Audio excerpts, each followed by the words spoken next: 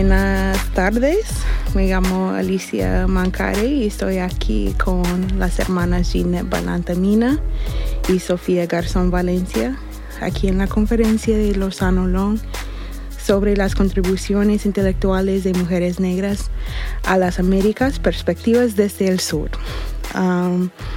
Estamos aquí en la Universidad de Texas. Ginette Balanta de Colombia ha participado en diferentes procesos de Consejo Comunitario de la Comunidad de la Toma y la Asociación de Mujeres Afrodescendientes de Yolombo, Asomo Afroyo, apostándole a la reivindicación de los derechos de la mujer y del pueblo negro. En esta conferencia ella presentó la película corta titulada Cuidadores de la Vida, que es parte de un proceso documental del trabajo de Asomo Afroyo. Y también tenemos aquí Sofía Garzón Valencia. Es una madre de una niña linda, Lumumba, y poderosa y inteligente, cuidadora de la vida, panafricanista. Sofía es integrante del proceso de comunidades negras de Colombia y activa en la movilización de mujeres negras por el cuidado de la vida y los territorios ancestrales. Ella hace seguimiento de la aplicación del enfoque étnico, racial y de género en mujer negra en las políticas públicas de derechos humanos y cooperación internacional. Quiero agradecerlas mucho de estar acá, de salir de sus territorios, sus familias, para compartir aquí con otras hermanas de la diáspora. Muchas gracias por el esfuerzo de estar acá conmigo y con este proceso. Y me gustaría que nuestro tiempo aquí sea más como una conversación. Pero me gustaría empezar con una pregunta sobre el trabajo, el activismo de ustedes. Yo sé que ustedes han sido parte de procesos organizativos por mucho tiempo y me gustaría invitarles a compartir un poco sobre su historia de activismo, cómo comenzó. Y todo comenzó bailando. Mentiras, Ginette. Pues bueno, muy buenos. Muchas gracias por la invitación a este espacio para tejer redes entre todas las mujeres de los diferentes países que están aquí. Entonces, pues muchas gracias. Pues mi proceso de activismo pues inició en la comunidad, pues básicamente desde pequeña mis padres, toda mi familia ha estado como en el marco de participar en los procesos comunitarios y pues me fui interesando por esto. Inicié participando pues en los grupos de danza de la comunidad, que es como el fuerte allá, bailar danza, hacer teatro. Entonces me fui metiendo en estos grupos de participación y ya pues mi mamá y otras mujeres se juntaron a conformar el grupo de Asomo Afroyo, la Asociación de Mujeres de Yolombo. Entonces desde un inicio pues no estuve, pero sí estoy al tanto porque pues mi familia ha estado allí. Ellas cuentan que se inició con la construcción de una parcela de plátano como excusa para juntar a las mujeres. También se tuvo la idea de que pues las mujeres allá estables están saliendo a la ciudad de Cali a trabajar en casas de familia. Entonces, pues se vio como esa necesidad de conformar una asociación para mitigar y crear como empleo, empresa, para que las mujeres no tengan que dejar a sus hijos a cuidado de otras personas. Entonces, este es como el fin de la creación de la asociación. También, pues, aún creo más que creció mi participación cuando se pensó en hacer la movilización por el cuidado de la vida y los territorios ancestrales, ya que pues yo creo que esto marcó mi vida porque pues en un inicio sentía muchos miedos, incluso ni quería participar. Sentía muchos miedos porque pues nunca había estado en una movilización, nunca había salido a un espacio de esos, entonces fue como que, bueno, algo muy bonito todo ese recorrido que hicimos hasta llegar a la ciudad de Bogotá, mirando pues la solidaridad de las diferentes personas, grupos que nos apoyaron, y como el proceso de cómo íbamos haciéndolo, cómo íbamos socializando lo que estaba pasando allá en el Cauca, y más pues cuando llegamos a Bogotá, pues como en el camino también se nos iba sumando tanta gente porque salimos unas pocas mujeres y allá ya fuimos muchos. Entonces como que todo ese proceso me cambió la vida. Mi proceso ahorita pues también me estoy capacitando para aportar más a mi comunidad. Estoy estudiando una licenciatura en pedagogía infantil en miras de que necesitamos capacitar en este proceso a los renacientes desde niños para que se vayan creciendo con esa perspectiva de lo que es el proceso, porque pues por lo general la educación está como globalizada a otros términos, ¿no? La educación no gira como en torno a nuestra cultura, a lo que vivimos. Entonces, pues esa es como mi perspectiva, llegar a esa edad con esos niños para empezar a meter todo el proceso en el que estamos nosotras. En este espacio ha sido muy, muy bueno para mí. Y pues creo que voy a poder llevar una buena información a mi comunidad, que ojalá pues como veníamos conversando ahora, crear estrategias para que sigamos difundiendo lo que pasó acá y no se quede como allí, porque pues ya uno ha venido como participando en diferentes espacios y siempre llegamos hasta ahí y ya. Entonces, si se pueden conformar unas redes y seguir tejiendo, yo creo que saldrán cosas muy productivas de este espacio. Me gustó mucho porque, pues, la clase de mujeres que estuvieron acá haciendo sus diferentes ponencias, dando a conocer los trabajos que han venido realizando comunitariamente a lo largo de su vida. Entonces, pues es muy interesante para mí y creo que me voy de acá más fortalecida y con muchas ganas de llegar a trabajar a mi comunidad y seguir en el proceso. Ashe. Así. Gracias, Ginette. Bueno, yo creo que empieza todo porque mi mamá me enseña a leer, ¿no? Yo empiezo a leer con mi mamá y me gusta leer, ¿no? Yo creo que eso es como lo primero. Y me gusta leer porque yo soy nacida de primera generación en la ciudad. Mi mamá era del campo, mi abuela era del campo, mi bisabuela era del campo. Y cuando mi mamá me tuvo, que ella tenía 28 años, es muy difícil hablar de la vida de uno sin hablar de la vida de la mamá y de las abuelas de uno. Pues los primeros recuerdos que tengo de la infancia son de espacios muy pequeños, ¿no?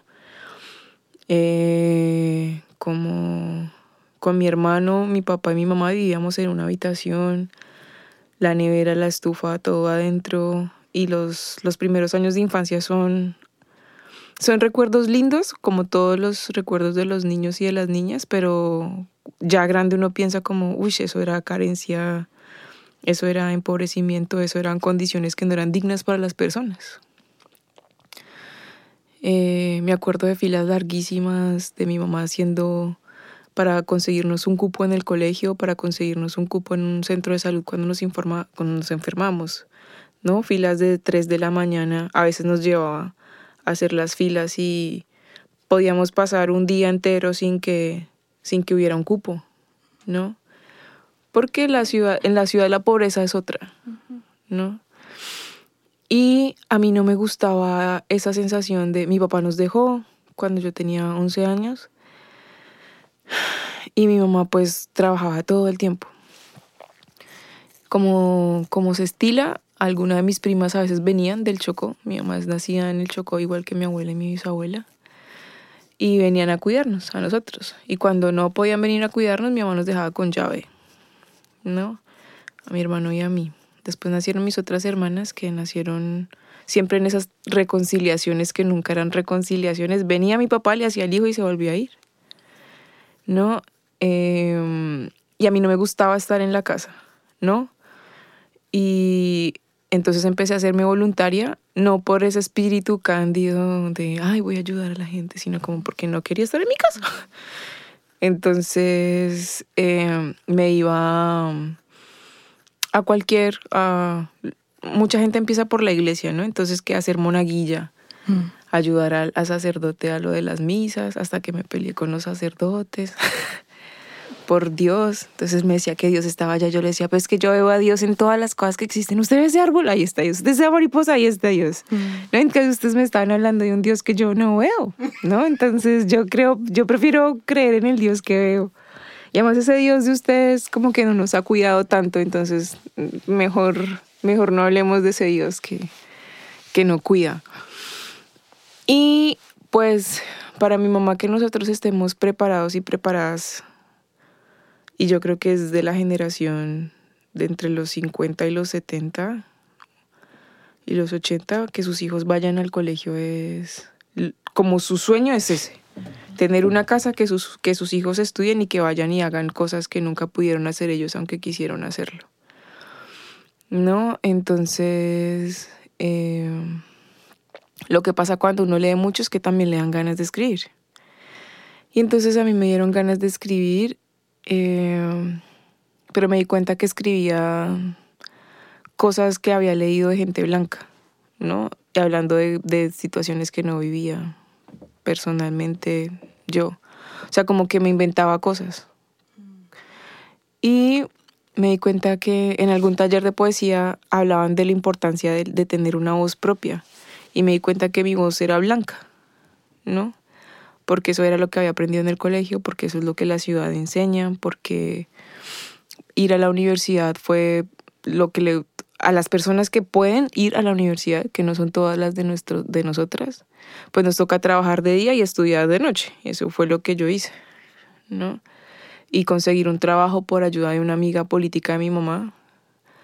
Y finalmente cuando me frustraba mucho que en las cosas que yo trabajaba no veía cómo le cambiaba la vida a la gente donde trabajaba, ¿no?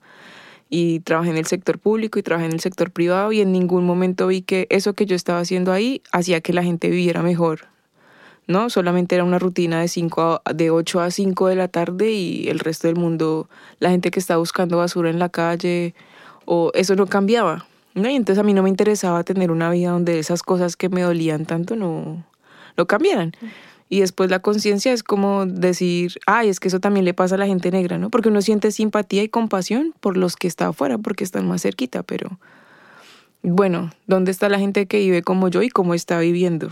Y yo qué estoy haciendo para que esto de ir a la universidad o esto de saber lo que yo sé también sea para otras personas. Entonces, fui voluntaria mucho tiempo en procesos de alfabetización popular, pero después de graduarme de la universidad, yo decido en que mi fuerza de trabajo no va a estar ni en el Estado ni en lo privado, porque yo no veo esos espacios como cambian la vida de nosotras.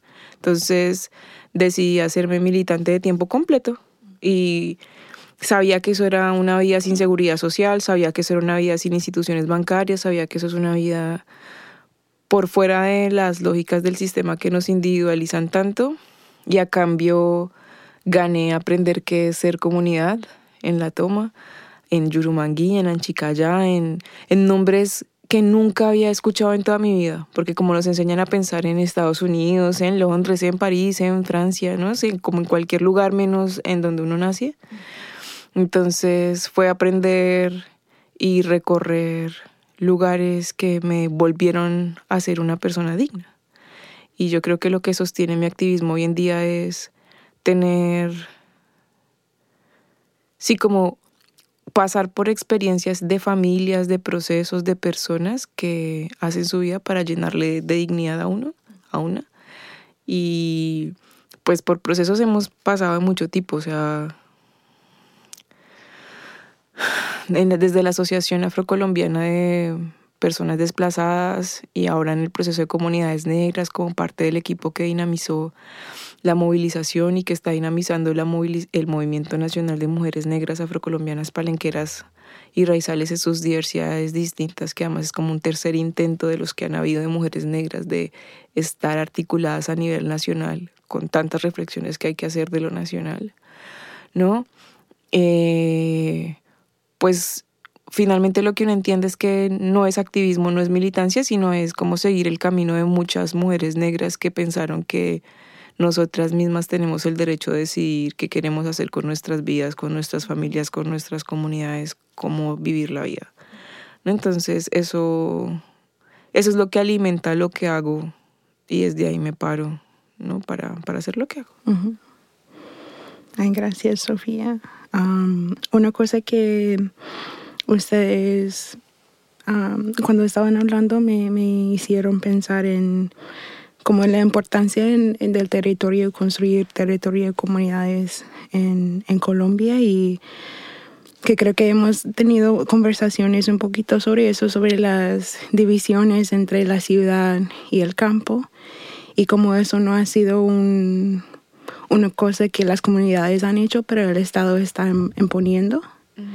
Y entonces quería preguntarles como qué ha sido el rol o el papel de las mujeres negras en como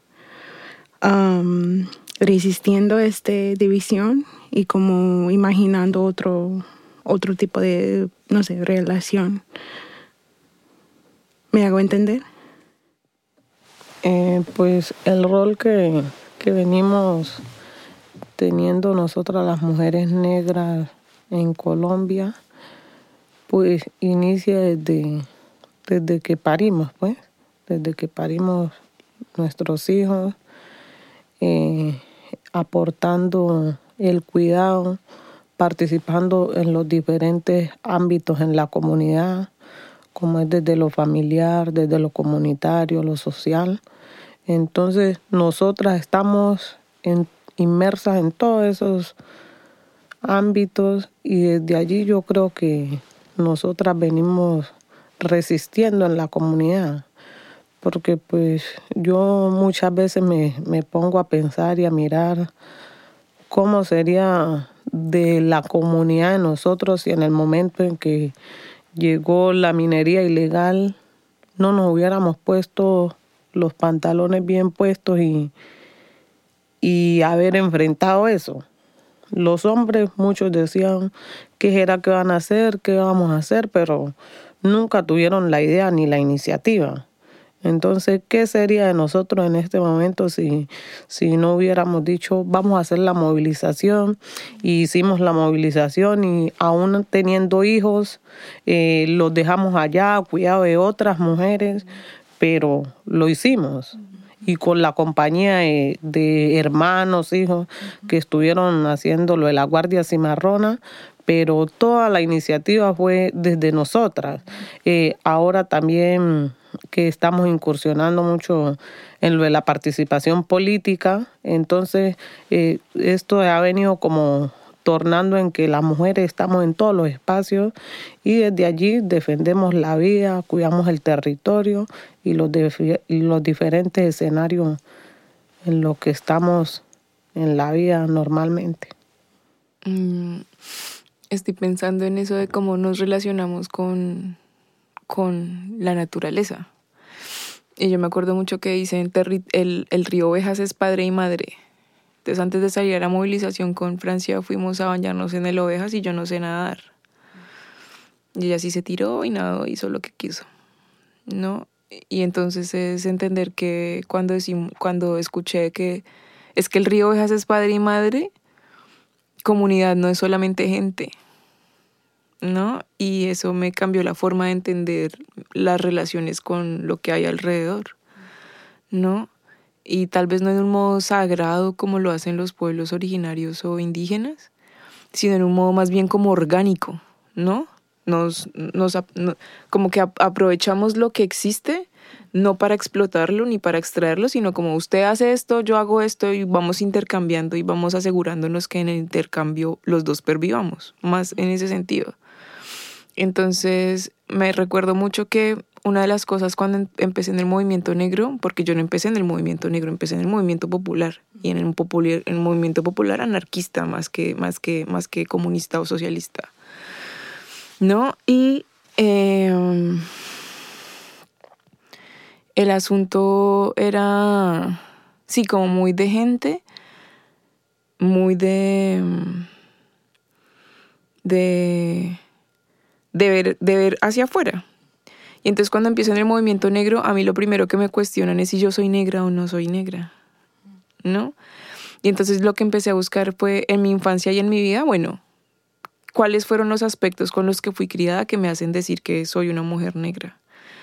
Y entonces me di cuenta que las mujeres estuvieron todo el tiempo, mis tías llevando caña. Yo aprendí primero a pelar plátano que a pelar papa, ¿no? Y en Bogotá se come papa, no plátano, pero en mi casa siempre se comió plátano. Y yo sabía que tenía que echarme aceite en las manos para que el plátano verde no me dejara la mancha antes de que saber quitarle bien la cáscara a la papa. Y las formas como hablábamos, ¿no? Yo me acuerdo de mis tías mandando pescado seco, yo sé como chupar caña, que es lo que vivió un peladito de cualquier otro lado, ¿no? Arrodillarse en granos de maíz cuando me peleaba con mis hermanos, ¿no?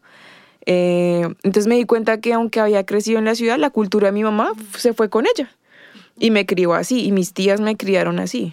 Nos fuimos moviendo mucho porque a las mujeres negras con hijos no les arriendan, entonces nos movimos mucho y no pudimos crecer con un arraigo por un lugar específico en Bogotá.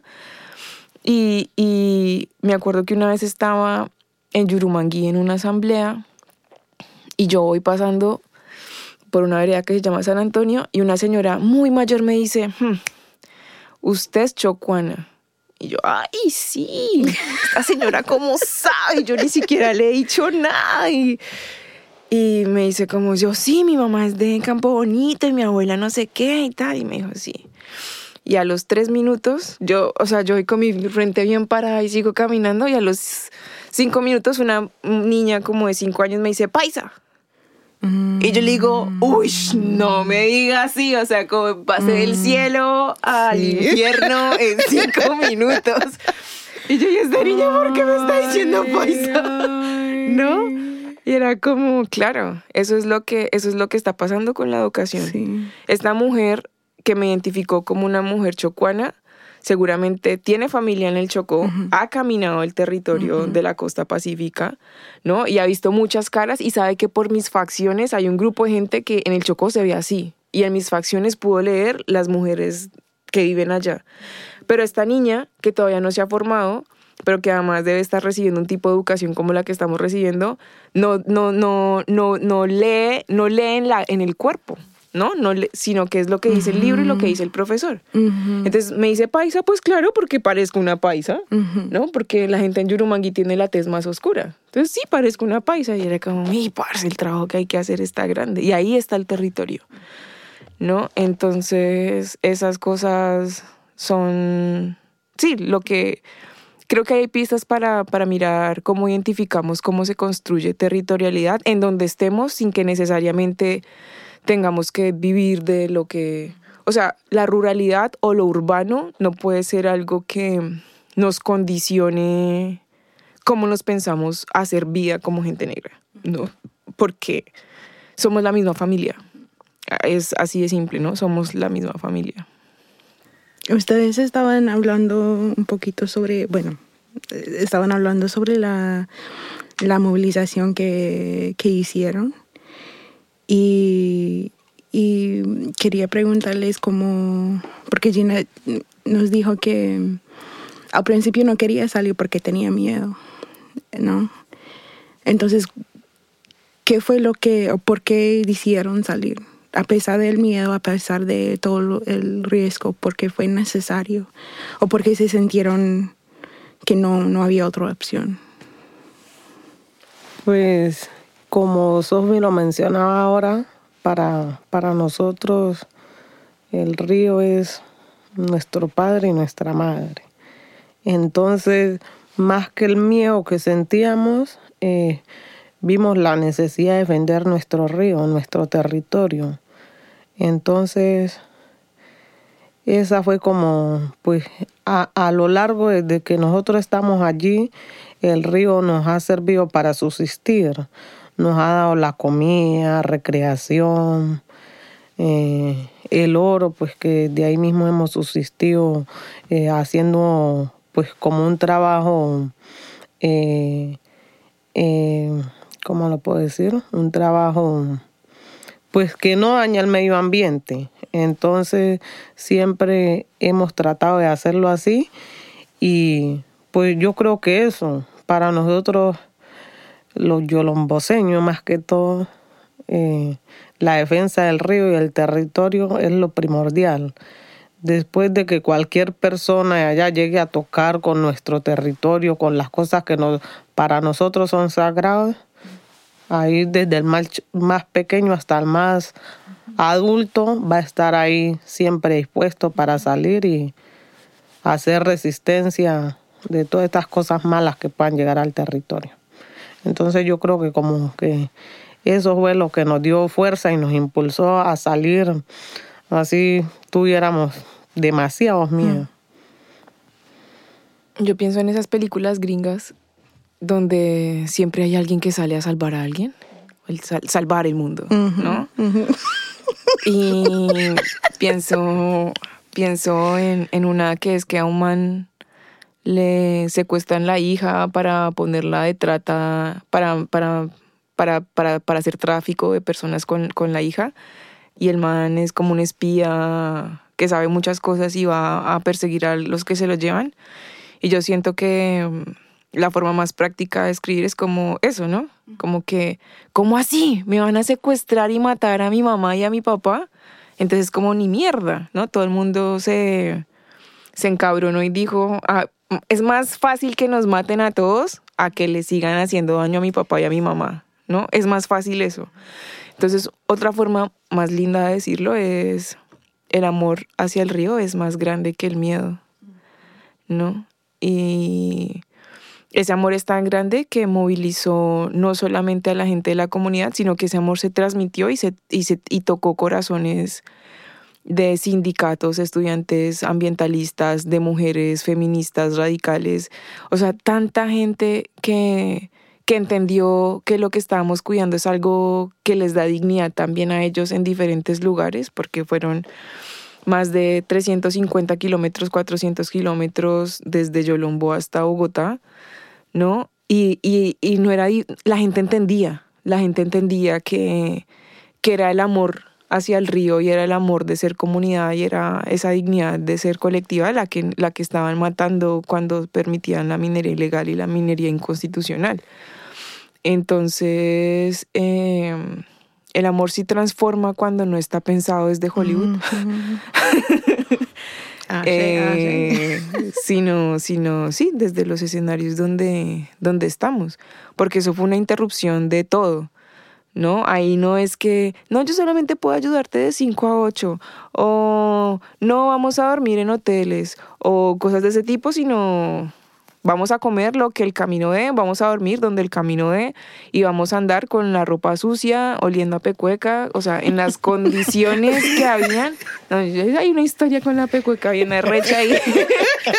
Nadie quería dormir conmigo porque me olían mal los pies. ¿No? Entonces, ¿pero qué pasó con eso? No vamos a hablar de eso. Okay, bueno. De la pecueca no vamos a hablar. Pero el cuidado, estoy diciendo. Claro, entonces que había... en Cali, las compañeras de la Casa Cultural El Chontaduro, ¿no? Que se pusieron a cocinar para nosotras. Los sindicalistas en ay, ¿dónde fue? Buga. En Buga, ¿no? El sindicato de profesores en la Universidad del Valle y del Cauca, ¿no? Y era mucha gente abriéndonos y organizándose para lo que nosotras estábamos. Entonces era como, sí está el Estado y toda su institución, que además perdimos el tiempo esas 2 semanas en Bogotá tratando que entendieran un montón de cosas que la gente entendía fácilmente cuando se organizó para apoyarnos, ¿no? Entonces, sí, yo creo que el amor moviliza mucho, pero desde una mirada no individual, no exclusivamente individual. Creo que otra cosa es que hicimos comunicados escritos y no un solo comunicado que fuera pensado por una persona, ¿no? Cuando dábamos las declaraciones a la prensa, no hubo una persona. O sea, el criterio era que las que hablaban eran las que practicaban minería, ¿no? Exacto. Y fue rotatorio, ¿no? Entonces no evitamos la concentración de una sola representación. Yo siento que hasta hoy la movilización como experiencia transformadora de la vida comunitaria tiene todavía muchas lecciones que ofrecer al movimiento en general de cómo nos organizamos, para qué nos organizamos, hacia dónde vamos cuando nos organizamos, ¿no? Y pues ojalá en algún momento podamos seguir reflexionando y construyendo a partir de eso. A mí me sirvió mucho para pensarme como activista, como militante, como una persona que lucha por la justicia social, ¿no? Desde la justicia social. Y para mí es como un horizonte ético. Es posible la solidaridad, es posible la transformación, es posible vencer miedos, es posible construir hermanamientos, ¿no? Es posible estar entre diferentes, con gente que agradece nuestra diferencia, ¿no? Entonces eso es un camino lindo. No sé si sin la movilización estaríamos aquí, por ejemplo, ¿no? Y creo que no estaríamos acá sin la movilización. Cuando dices acá, es decir, en este espacio mismo, o donde que hubiera sido posible llegar a las dos cosas, ¿no? A los dos momentos, ¿no? Quería preguntarles cómo, no solo las personas que salieron, no solo las personas que les recibieron, pero cómo fue las personas que quedaron, cómo cuidaban Yolombó mientras que ustedes estaban haciendo este camino. ¿Quién cuidaba los pelados, las mayoras? Ese tipo para sostener, ¿no? Y también proteger, y que los que también hacen parte de esta movilización. ¿Me hago entender? Disculpa. Sí. Okay. Incluso las personas que no estuvieron en Bogotá, ellas hablan con ese empoderamiento y dicen, nosotros fuimos a la movilización y se quedaron allá en la casa en Yolombó. Porque pues estábamos conectados todo el tiempo. O sea, las mujeres que quedaron allá fueron pocas, pero, o sea, se distribuían como las casas, como yo me encargo de tantas, estaban pendientes de los niños, hasta ir a arreglarle la casa a uno, de prepararle los alimentos, como todo el mundo estaba en función de ese momento, tanto afuera como allí en el territorio. También en las tardes se reunían grupos, siempre el espacio de reunión allá en la escuela, entonces se reunían a crear como estrategias de cómo estar pendiente en caso de que llegaran algunas situaciones allá a pasar en la comunidad, y también estaban pendientes de lo que estaba pasando afuera, los que íbamos en el camino hacia Bogotá. Entonces, pues yo inclusive era una de las que en algunos momentos estuve haciendo como que estaba encargada de hacer las llamadas a Yolombó, cómo están, y contando como la experiencia de lo que pasaba en los dos lugares, recibiendo la información para transmitirla a las compañeras. Entonces, como que pues yo creo que ese espacio nació así, pero como que ahora digo, mucha organización. Mucha organización de un momento a otro, cómo fuimos capaces de... Somos maquiavélicas para haber hecho todo eso. Y pues eso da como la fe y la prueba de que cuando nos unimos podemos hacer muchas cosas. Yo tengo 2 preguntas más que quiero hacer. Entonces, la primera es que como es una pregunta más general y tal vez debería preguntarlo más temprano, pero es ¿cómo es organizarse como comunidades negras, como mujeres negras, palenqueras, raciales, afros, en un lugar donde la negritud y sus lazos con el territorio específicamente y la ancestralidad han sido cuestionado o negado? Estoy pensando en agosto, yo creo que estaba allí en Bogotá con las negociaciones con el gobierno, y me acuerdo como, creo que fue un viceministro que básicamente dijo que no hay ancestralidad, no hay una historia, no hay esa conexión del territorio que tienen los indígenas, como haciendo una comparación, las comunidades negras, ¿no? Entonces, es un ámbito bien hostil, violento para... ¿Puedo empezar la respuesta, Ginette? Y de pronto miramos. Como una persona que no nació en un contexto comunitario, la simple presencia de la gente que estaba ahí es la respuesta a tu pregunta, ¿no? Porque ni Ginette, ni Francia, ni Víctor, ni nadie de los que están ahí dudan de quiénes son sus abuelos y en dónde nacieron, de dónde están sus bisabuelos, de dónde nacieron. Y es como el viceministro blanco de élite que trató a Francia de loca, puede decir lo que se le dé la gana, y los blancos pueden decir lo que se les dé la gana, ¿no? Pero finalmente que la gente de Yolombo salga y esté en Bogotá hablando de... No necesitamos que nadie nos diga los certificamos como negros y los certificamos como ancestrales, ¿no? Es como... están ahí y ya. ¿Sí? El asunto es que lo blanco siempre está pidiendo pruebas de que somos diferentes a lo que necesitan que seamos, ¿no? Y es como, convénceme porque estás diciendo que el lugar que yo te estoy ofreciendo no es tan chévere o no es mejor de lo que ustedes tienen. Y es como, vete a la mierda, yo no tengo por qué probarte nada, ¿no? Es un poco eso. Para mí, pero no sé.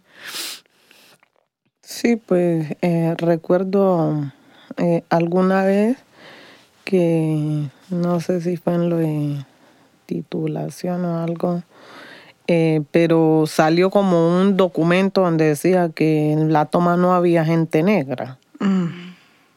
Cuando en el desalojo del 2009. Sí. Ay.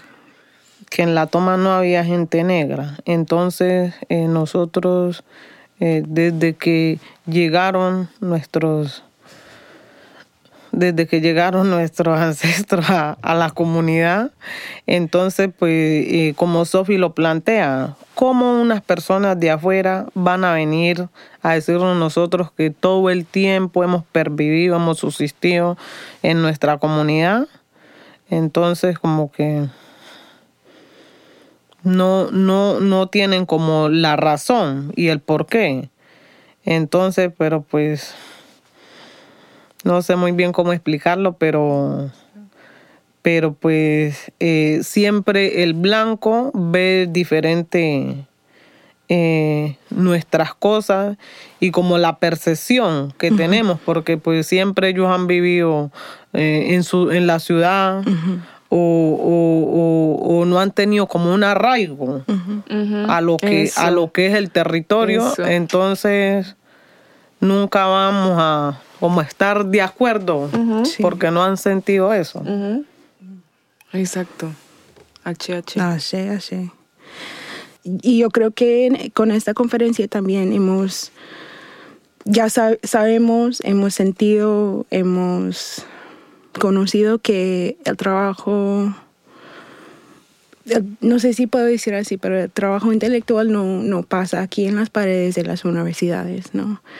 Aprendimos en las calles, aprendimos en las comunidades, aprendimos esperando en las filas, esperando el descuidado de un hospital, de un estado, ¿no? Y que en los caminos desde Yolombo para Cali para trabajar. Todo esto es parte del trabajo y del esfuerzo intelectual, práctica, transformativa de nuestras madres, abuelas, tías, hermanas, ¿no? Y quería agradecerles por conversar sobre sus vidas y experiencias y cuál es el sueño de ustedes. Pues el sueño mío en cuanto a este proceso, en cuanto a mi vida, pues en cuanto a mi vida es seguir aportando, capacitarme aún más para seguir aportándole al proceso comunitario. Como les decía ahora, aprender varios idiomas, uno como principal, el inglés, porque lo he sentido así cuando van delegaciones a la comunidad, de que pues la gente en algún momento se siente como fastidiada porque pues al no poder entender muy bien lo que los demás expresan, entonces lo que les decía ahora, poder ser una traductora en mi comunidad, una traductora negra, que pueda en los diferentes espacios traducirle a la gente en el lenguaje que ellos entienden.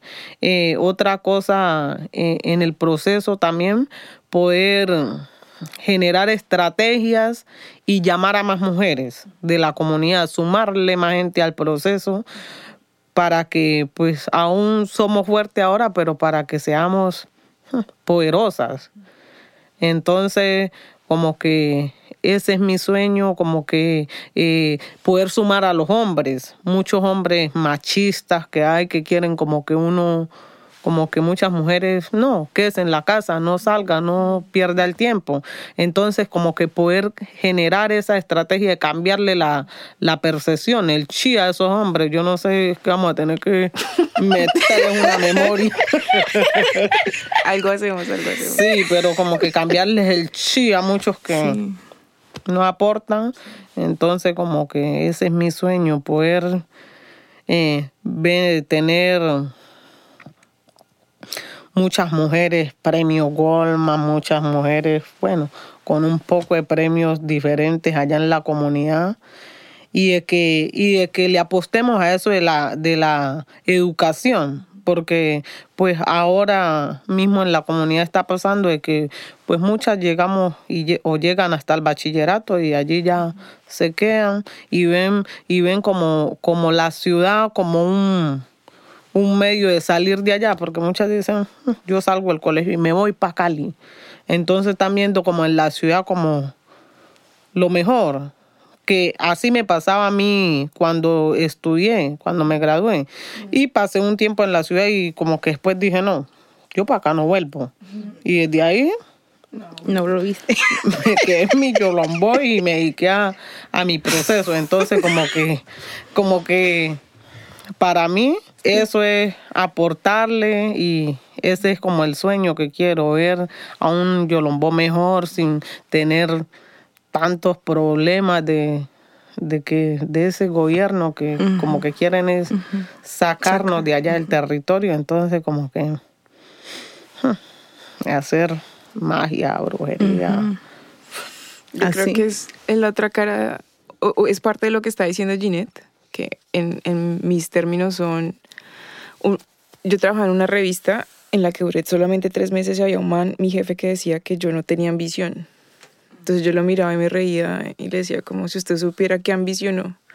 Mi ambición es derrotar este orden racial y social. Y ese es el tamaño de mi ambición.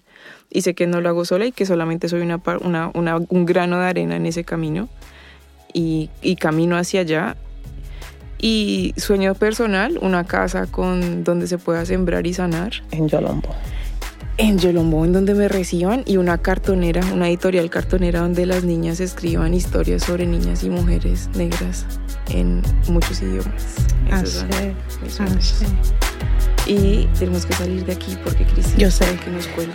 Muchísimas gracias por la conversación y gracias a Cristina por no matarnos. Las quiero mucho.